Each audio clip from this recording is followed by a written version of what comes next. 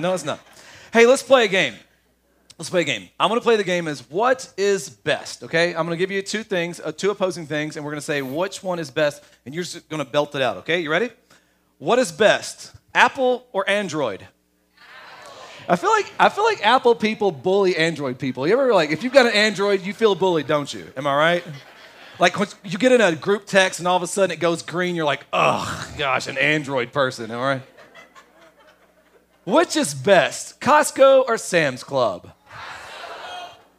That was easy. Which is best, dogs or cats?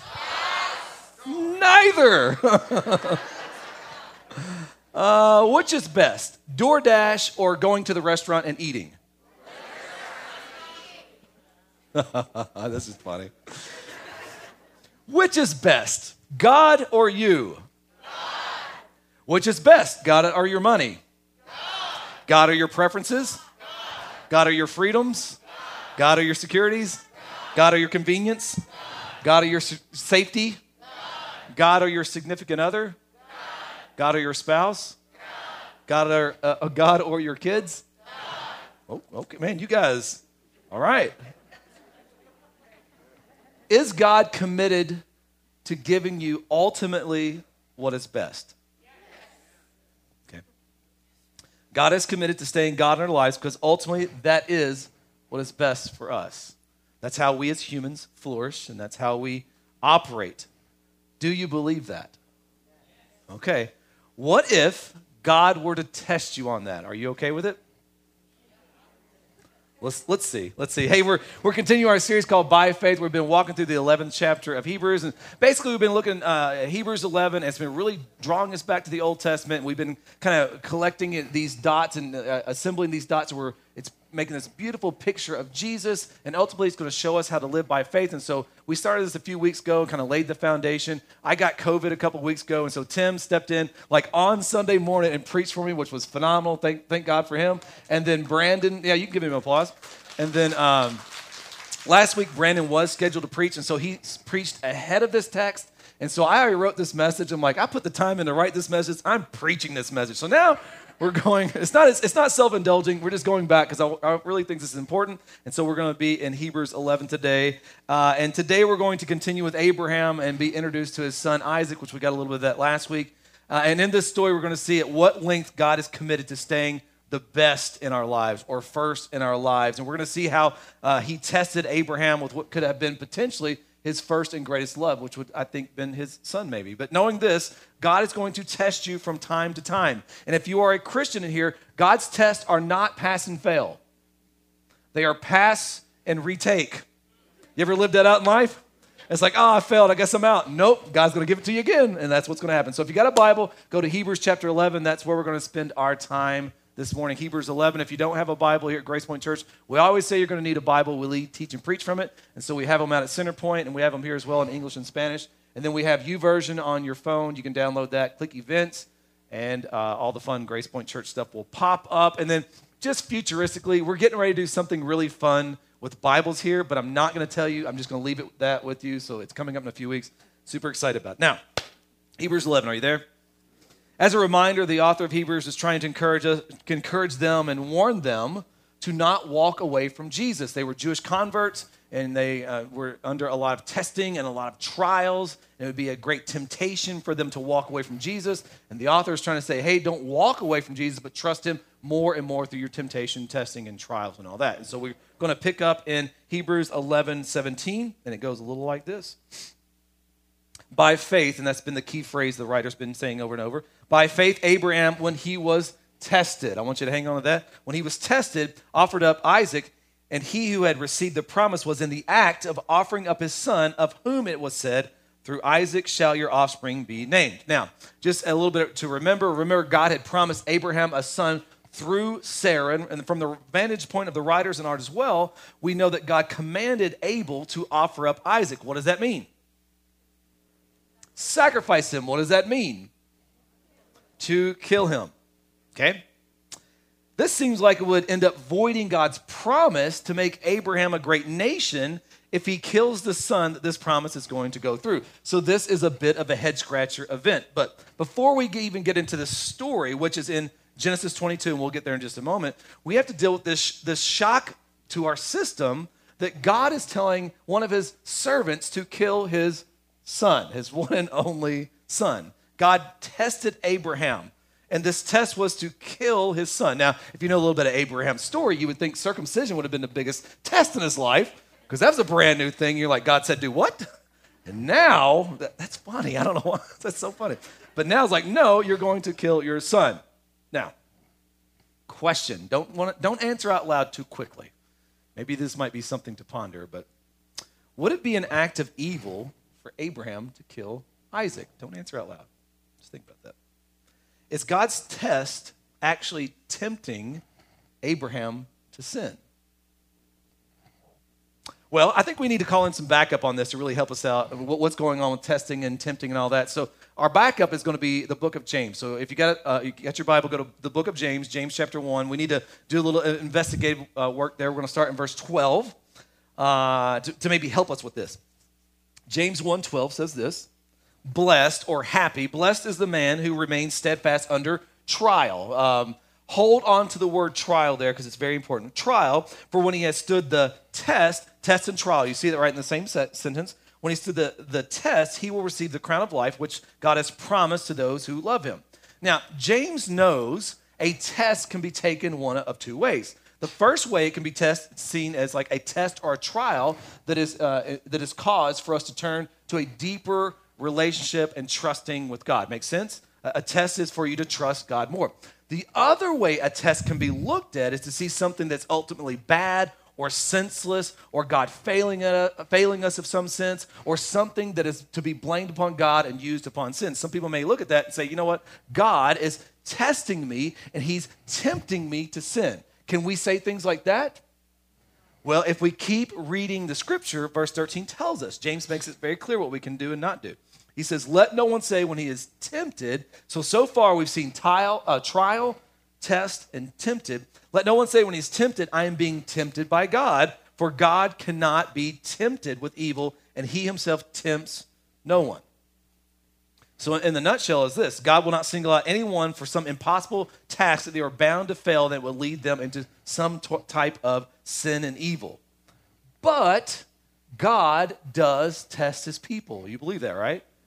There's a scene in the Old Testament with God's people later on after Abraham called the Israelites. And the Israelites were out in the wilderness, and God was going to provide for them. And he provides for them food in the wilderness. You know what that food was called? And manna means, what is it? They just called it, what is it? Every day they had, what is it? Anyway, they had manna. And the rule was, God gave them a command of like, hey, just get enough manna for the day. Don't save any up for later on. Why did God do that? Well, God was testing them to see if they would trust him day to day with their daily bread. But what did the people of God do? They stored it up. And what happened to the manna? It rotted. The Bible says it like rotted and got worms, got all gross. And so when you start looking and contrasting Abraham, which, spoiler alert, Abraham and Isaac, like Abraham passed the test and was faithful, but you see Israel right there, they failed the test and they fell into sin. It revealed their lack of faith. Okay, makes sense? Now, we have another big question to answer then. Do God's tests become temptation at some point? Don't answer. Does God's test become temptation at some point? And the answer is no and yes, maybe. The way God designed tests were to provide opportunities to grow our faith muscle so we could endure to the end. Now remember, God is sovereign. He knows all things, and God is in control of all things. He knows that some will face test as test, and he knows some will face temptation as temptation. So the same event could happen to the two different people. One will have the perspective of it is a test, and some will have the perspective of it is temptation. Now, notice back in James 1, 12 and 13. He uses those three words I told you to hang on to: test, trial, and temptation. Test, trial, and temptation in the New Testament Greek, it's originally written in Greek, are all the same word. Test, trial, and temptation. All the same word. The context determines what James has in mind. A test that lets people prove their faith, or a temptation that leads them to sin. Now we have a whole other question we have to ask.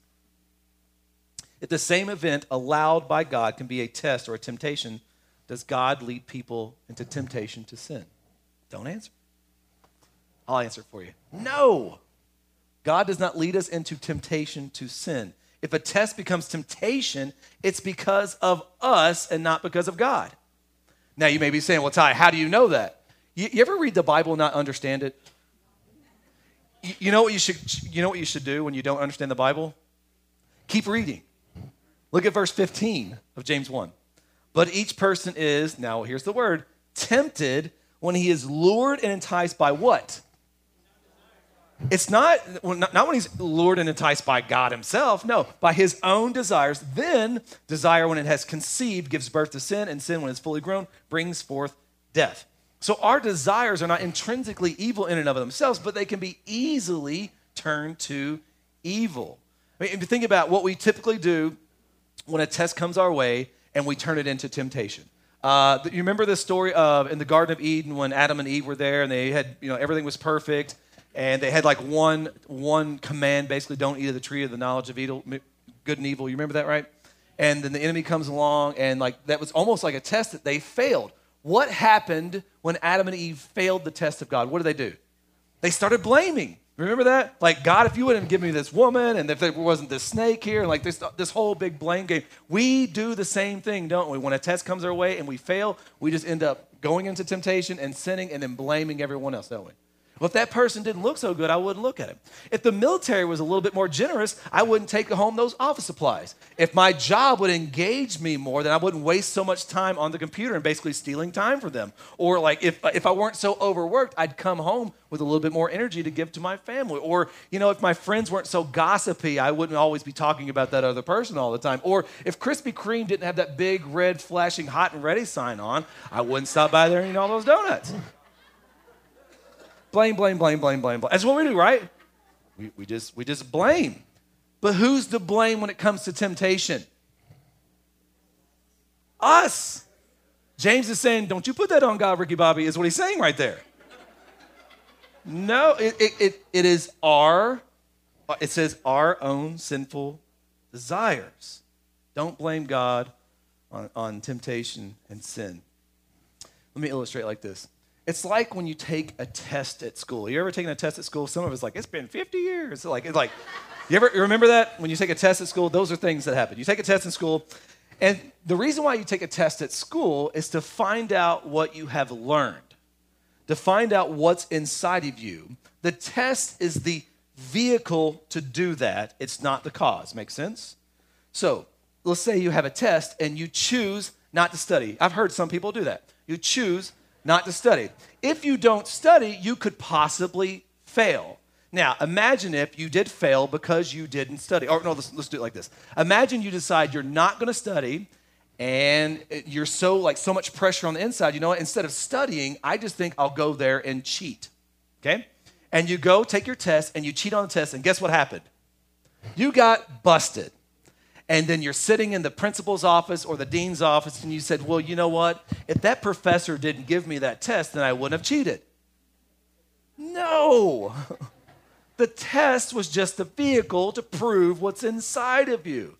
Don't blame that on the test or the professor. It's on you for not studying. So what does that mean? That means we don't need to go to Mr. Netflix and blame them for our lack of sleep because that little play next episode bar fills up really quick and then the episode already starts. And you're like, well, Daddy didn't raise no quitter, so I'm going to keep watching this. Don't blame Mr. Netflix for that. It's so true. It gets us all. It does get us all. It does. See, when tests come, we are tempted to not trust God. And what we are essentially saying when those tests comes, we're saying whatever it is that I'm tempted to do, to turn away from God and to do something else, that becomes a higher priority, or that becomes my best, and God is not my best. mIROSLAV, vOLF, greatest name ever, said this: the main temptation is not to reject God outright, but to embrace God as something secondary and use God as an instrument for our own ends. Is that God takes the back seat. When testing comes and we turn it into temptation, that's what we are doing. Now, does that make sense? Testing, temptation, trials? Do you kind of have a bearing on that right now? I mean, I can take another 20 minutes and keep at this if you want to. All right, let's move on. So from that, I want to see how Abraham handled this test of God. So now go to Genesis chapter 22. I'm going to spend a lot of time in Genesis 22. Verse 1. Love that sound. Verse 1. Not my voice, the Bible turning. After these things, God tested Abraham and said to him, Abraham. He says, here I am. He said, take your son, your only son Isaac, whom you love, and go to the land of Moriah and offer him there as a burnt offering on one of the mountains of which I shall tell you. So God now is testing Abraham. Will Abraham obey or not? Quick review. Do you remember where Abraham was from originally? Ur? Remember Ur? You are? And remember what they found in the temples of Ur? Sacrificed human remains. So remember that Abram, before he was called by God, was a part of that cultic pagan worship. So this would be familiar to him. He would like, oh, I know what this is. Okay? Nonetheless, remember, this is his boy. This is his son right here. And this was the son that the promise was supposed to go through. So what's going to happen if God kills the promise? Well, let's keep going. Let's see what Abraham does. Verse 3. So Abraham rose early in the morning, saddled his donkey, took 2 of his young men with him and his son Isaac, and he cut the wood for the burnt offering and arose and went to the place of which God had told him. What's Abraham doing right there? He's resolved. God said it, I'm going to do it. Now, let's play with this for just a second. It's as if in that moment, Isaac is already dead. Physically, he's still alive, right? But in Abraham's mind, because of Abraham's obedience, Isaac is as good as dead. Even when you look at Hebrews later on, the Hebrews 11 we're looking at, the way the language works, it's in his mind. For Abraham, it's resolved. Isaac's gone, okay? That matters. Verse 4. On the third day, now I don't want to be too playful with this, but there are some huge hints right there. Remember, Isaac is as good as dead for 3 days, okay? Just keep that in mind. It gets super obvious in just a moment. On the third day, Abraham lifted up his eyes and saw the place from afar. And so verse 5, then Abraham said to his young men, stay here with the donkey. I and the boy will go over there and worship and come again to you. Now, the way this is originally written in the Hebrew, it's written as if this. Isaac and I are going to go over here, and then Isaac and I will come back. He's already resolved that he's going to obey the Lord, but there must be something in his mind that the Lord's going to do. Got it? But he is saying to them, we will return together. That's what he's saying essentially. Verse 6, and Abraham took the wood of the burnt offering and laid it on his son. I mean, this is just getting blatantly obvious now, isn't it? It looks like it's prophetically telling of something that will happen years and years and years down the road, of some wood being laid upon another son. And he took in his hand the fire and the knife, and so they both went with them together. And so Isaac is about to be sacrificed. He's going to die. He put the wood on there, prophetically showing to the future. Verse 7, Isaac said to his father Abraham, my father, he said. Here I am, my son, he said. Behold, the fire and the wood, but where is the lamb for the burnt offering? The clue phone was ringing, and Isaac was not picking it up. It's like, wait a minute, where's the lamb? Like, it feels like at this moment, he doesn't realize that he's the one, that he's the sacrifice. It's interesting, he has this great trust in his father, like his earthly father, Abraham, right there. But he says, where is the lamb? I love that question. Where is the lamb? Verse 8, Abraham said, don't miss this, don't miss this, don't miss this. God will provide for himself, period. Don't forget that. God will provide for himself the lamb. What God requires, God will provide. Keep that in your mind for the rest of your days. What God requires, God will provide. That'll do you well. God will provide for himself the lamb for a burnt offering, my son, so they both wanted them together. And so Abraham believed that God was going to provide a lamb. Verse 9, when they came to the place of which God had told him, Abraham built the altar there, laid the wood in order, and bound Isaac his son and laid him on the altar on top of the wood. His son, I would only imagine, stood there with his hands clasped and allowed his dad to tie him up, tie his ankles together, and lay him down on the wood. Now, mind you, how old is Abraham at this point? Just You can just say old. Like, he's like over 100 years old. He is old. I mean, old. We believe that Isaac is probably a teenager. And just by physical strength, Isaac could have overtaken his father. Isaac could have ran away from his father, but he doesn't. It's interesting that so much trust he has in his father, or he has seen his father's trust and obedience in God's, and he's just like, okay, I'm in. And it says he was bound there. I just think that's so interesting. I can only imagine if my dad takes me hunting as a kid and like, hey, son, we'll tie you up. We're going to put you on that altar, and here's a knife. Like, nope, I'm out of here. Not happening. He did. Verse 10. Then Abraham reached out his hand and took the knife to slaughter his son. Man. But the angel of the Lord called to him from heaven and said, Abraham, Abraham. And he said, here I am. He says, do not lay your hand on the boy or do anything to him, for now I know that you fear God, seeing you have not withheld your son, your only son, from me. Test passed. Just passed the test. Could you imagine the relief in Abraham? Could you imagine the relief in Isaac? Could you imagine how awkward it gets after that? Could you imagine like 5 or 10 years down the road, like, hey, Dad, you remember that time you took me up to that mountain and was going to stab me? Crazy times, right? Could you imagine? I mean, like, Abraham's a real dad. Isaac's a real son. I mean, he loved him. His name, Isaac, meant laughter. And it's because of Sarah laughing because they didn't believe that God could do such an outlandish thing of birth a child through 2 old people like that. But I could only imagine that Isaac has brought them great joy and laughter throughout their life, and he was called to murder, to kill him, and yet he says no. I could only imagine Abraham squirming a little bit on this situation, couldn't you? He's a real guy. He's a real human. Miguel de Unamuno said it like this. I love the way he says this. He says, those who believe that they believe in God, but without passion in their hearts, without anguish in their mind, without uncertainty, I bet he had some uncertainty, without doubt, without an element of despair, even in their consolation, believe only in the God idea, not God himself. God's tests are intended to make you squirm a little bit. It's okay. Some of us think, no, I've got to be like, everything's got to be fine, and I can just tell you, like, no, it's okay to be like, I don't know about this kind of deal. It's okay. See, God intervened in this story. Isn't it interesting, though, that God intervened at the right time? He wasn't too early. Definitely wasn't too late. That'd have been bad. When it comes to God's test, we need to follow through and believe that God will intervene at the right time during tests. That's the hardest part, I think, about temptation, isn't it? Or about test, is waiting.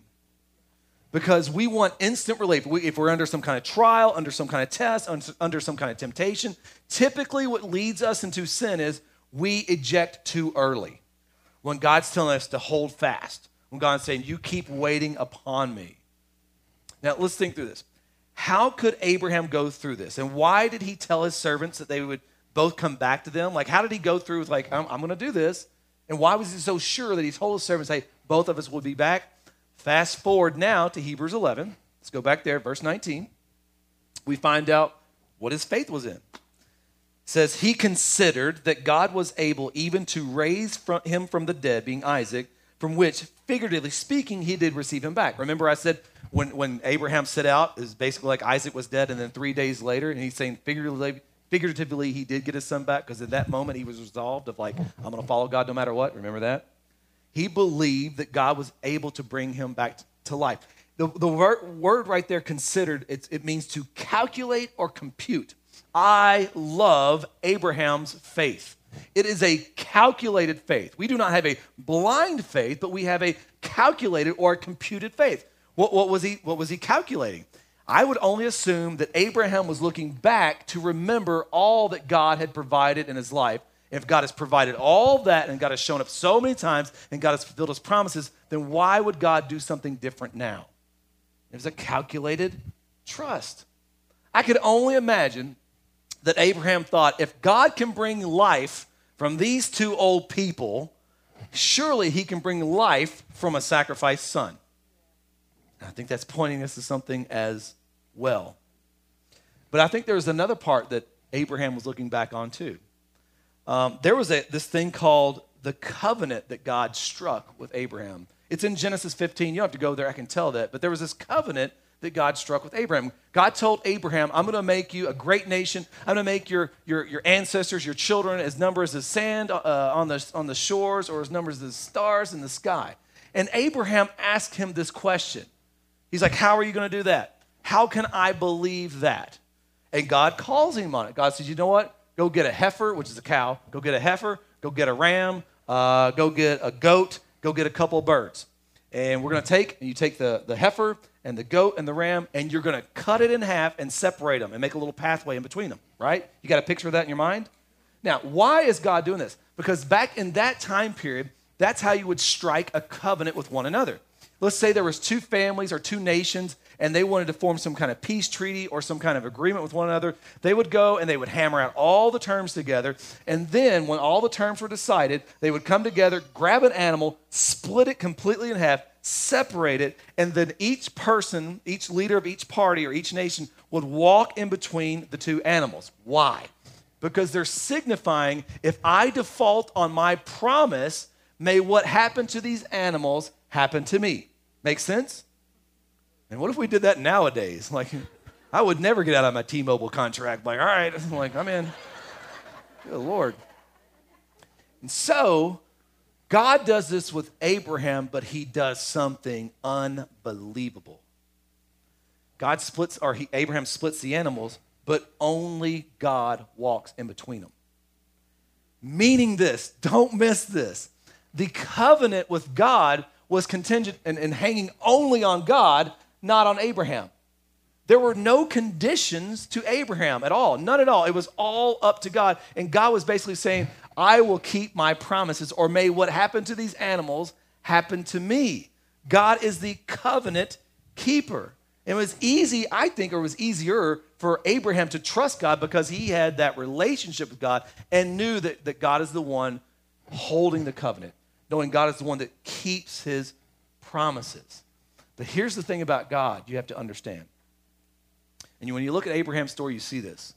God will not only call you to give up your past, like he did with Abraham and his life in Ur and his pagan worshiping there, but God will also require you to submit your future.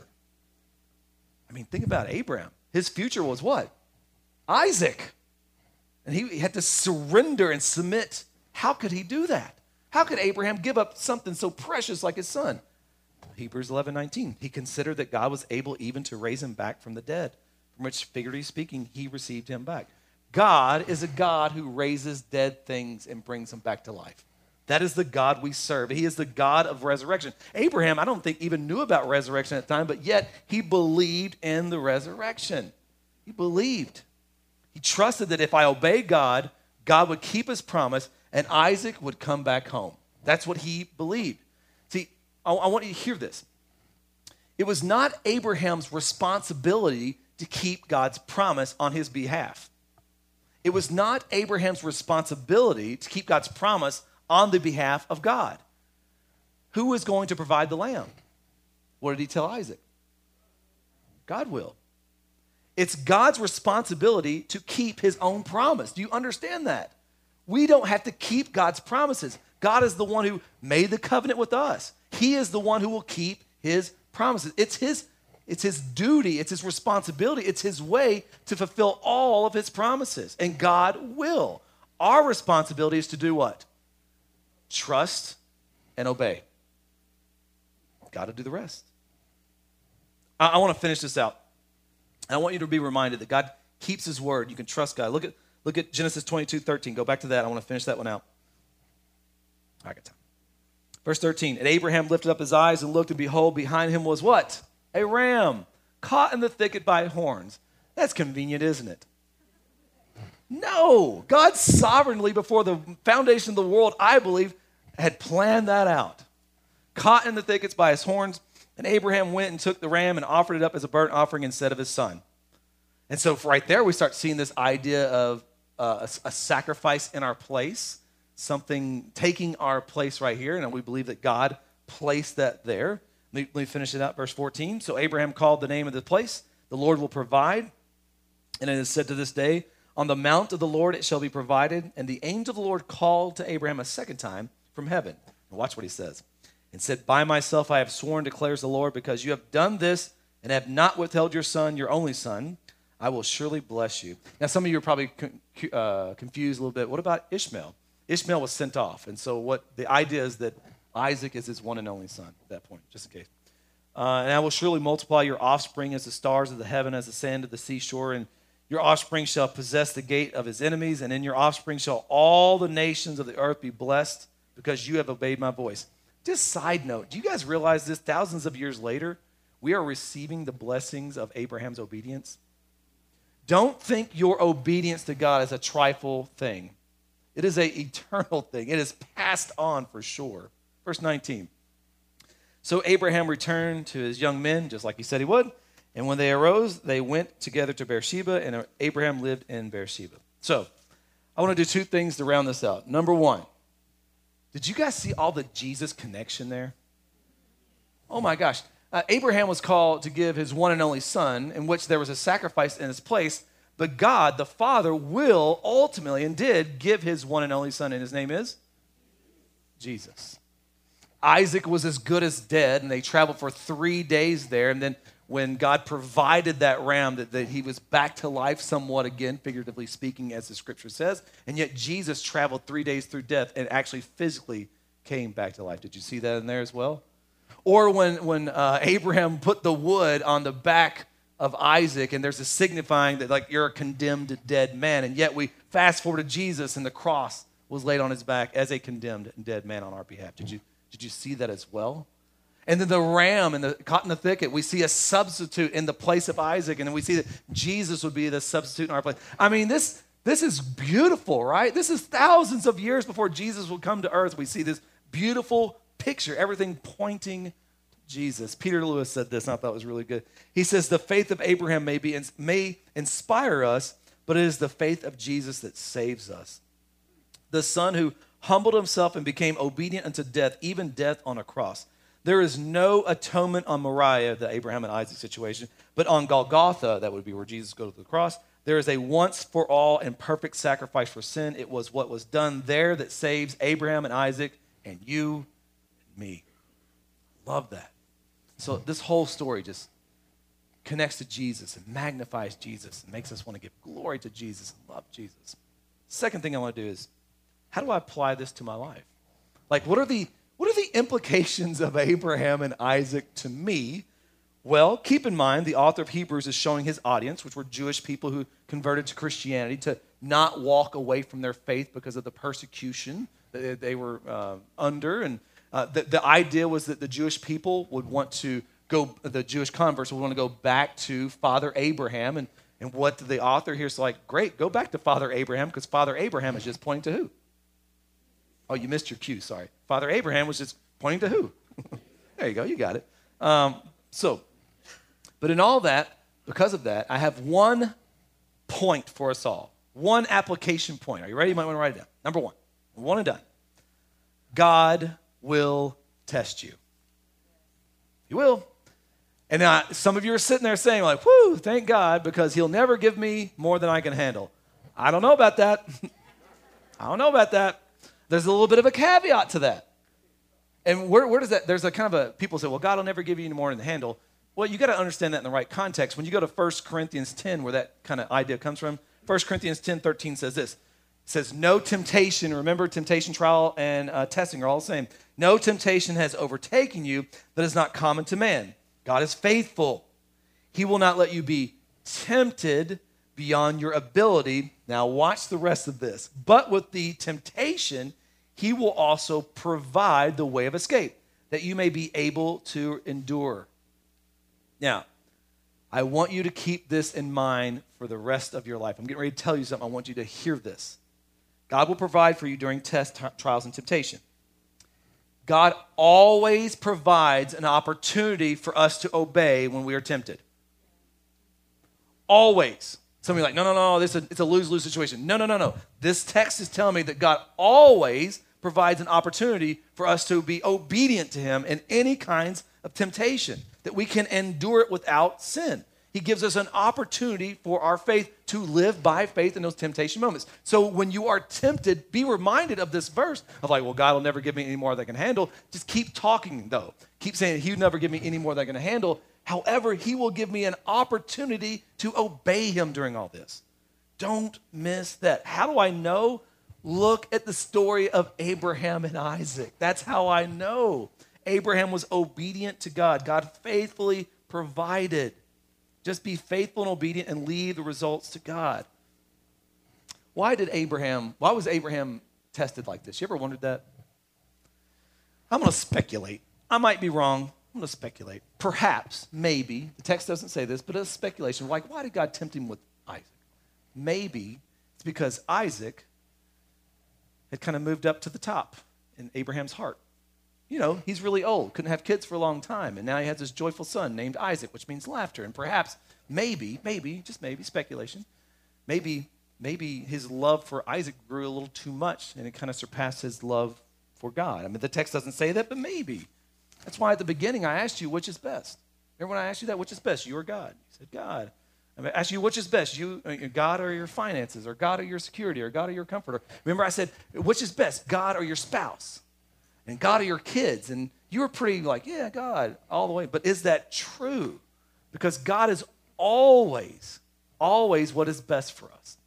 God being the number one priority of our life is always what's best for us, because that's how we flourish. That's how we operate as humans. See, for some of you right now, you are under the test of God, aren't you? Give me a little nod if you're like, right now God is testing me. Yeah. And you know, if you're obedient to this test or you're obedient to his call, something is going to get sacrificed in your life probably. You know this. Something may die. Something may have to take a back seat in your life. Something may have to change in your life if you obey God. And it may make you unhappy. And it definitely is going to make you feel uncomfortable. And it's definitely making you feel out of control, and that's why you hate it so much right now. And you have this dread of missing out. If you gave up this thing or you did whatever God told you to do, it's going to make you feel like you're missing out. And it's making you feel, if I could be honest with you, a little bit miserable, isn't it? Because that's how it works sometimes. And then you start reading God's word. You're like, God, I need answers to all this. And you come across Romans 8:28, and it says something like this. And like, we know that for those who love God, all things work together for good, and those who are called according to his purpose. And you're like, okay, whatever it's supposed to be, it's going to work out for good. But still, nonetheless, you're like, I don't know how God can make this turn out good, because it's going to make me so unhappy, or it's going to change my life so drastically. It's going to do something. But then we have to remember the words of Jesus. What did Jesus say in John 14:15? He says, if you love me, you'll keep my commandments. Or let me just paraphrase it. If you love me, just obey. Just obey. That's what he's saying right there. The question is, will you obey God no matter what? No matter what he calls? Will you always put him as the priority in your life, no matter what it costs you? Will you always obey God? Will you pass the test with obedience and faith and trust in him? What if he calls you to stay in that marriage? Will you live by faith and obey him and trust him? What if he calls you to stay single? For some of you think staying single is like a destiny to you. Just newsflash, did you know Jesus was single? Never had sex. He did okay. I read about it. He did all right.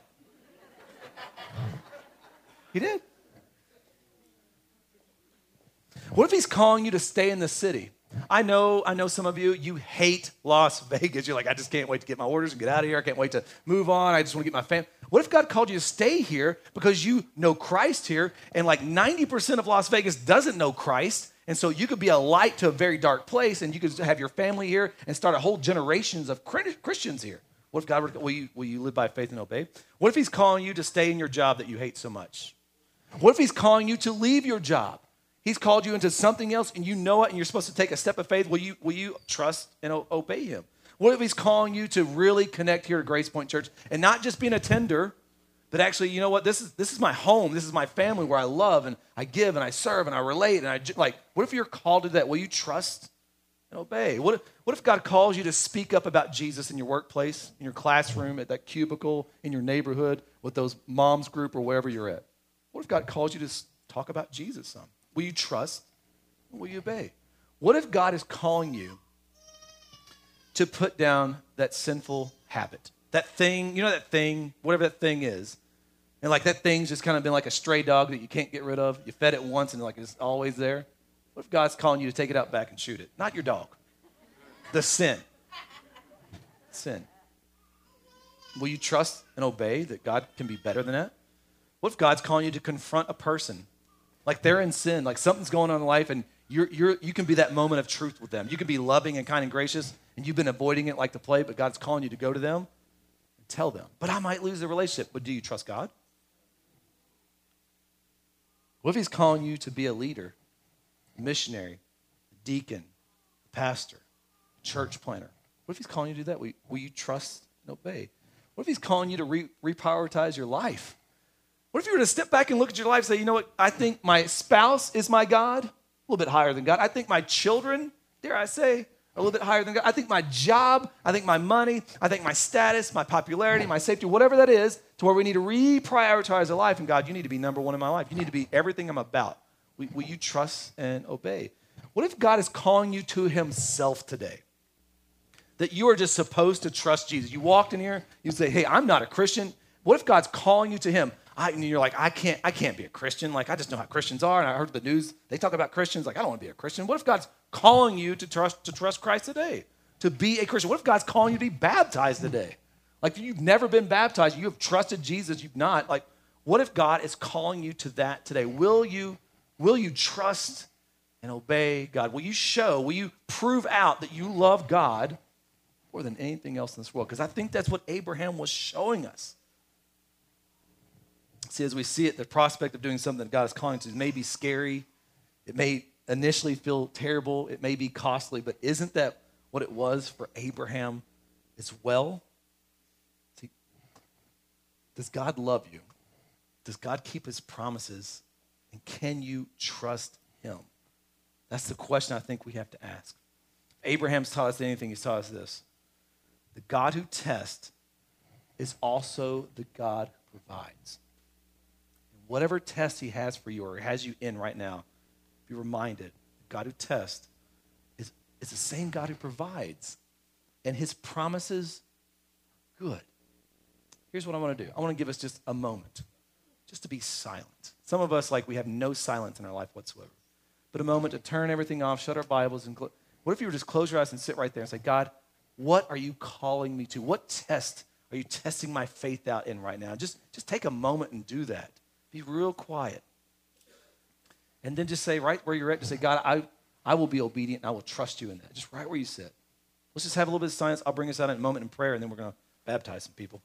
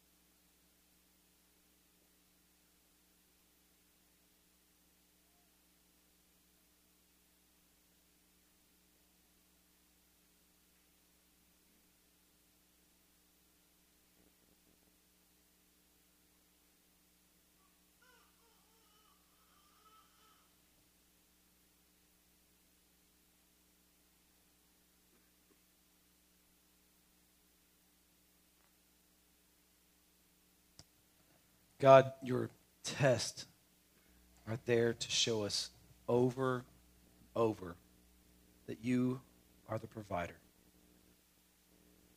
Not once will you fail to provide for us in the way that you see fit, which is always good, right, and perfect.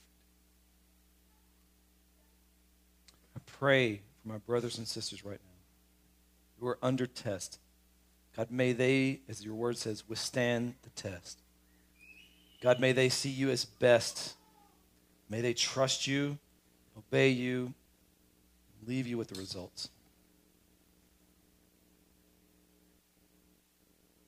And as we do that, God, would you grow our faith in you? We would be dependent upon you and trust you in all ways.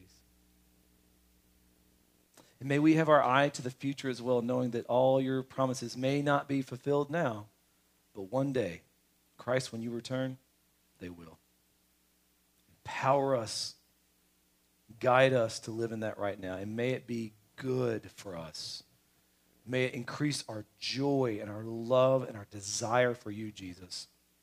May it be a weapon against the enemy to shut his mouth. May it be good for the world around us. We ask all this in the name of the Father, Son, and Holy Spirit. Amen.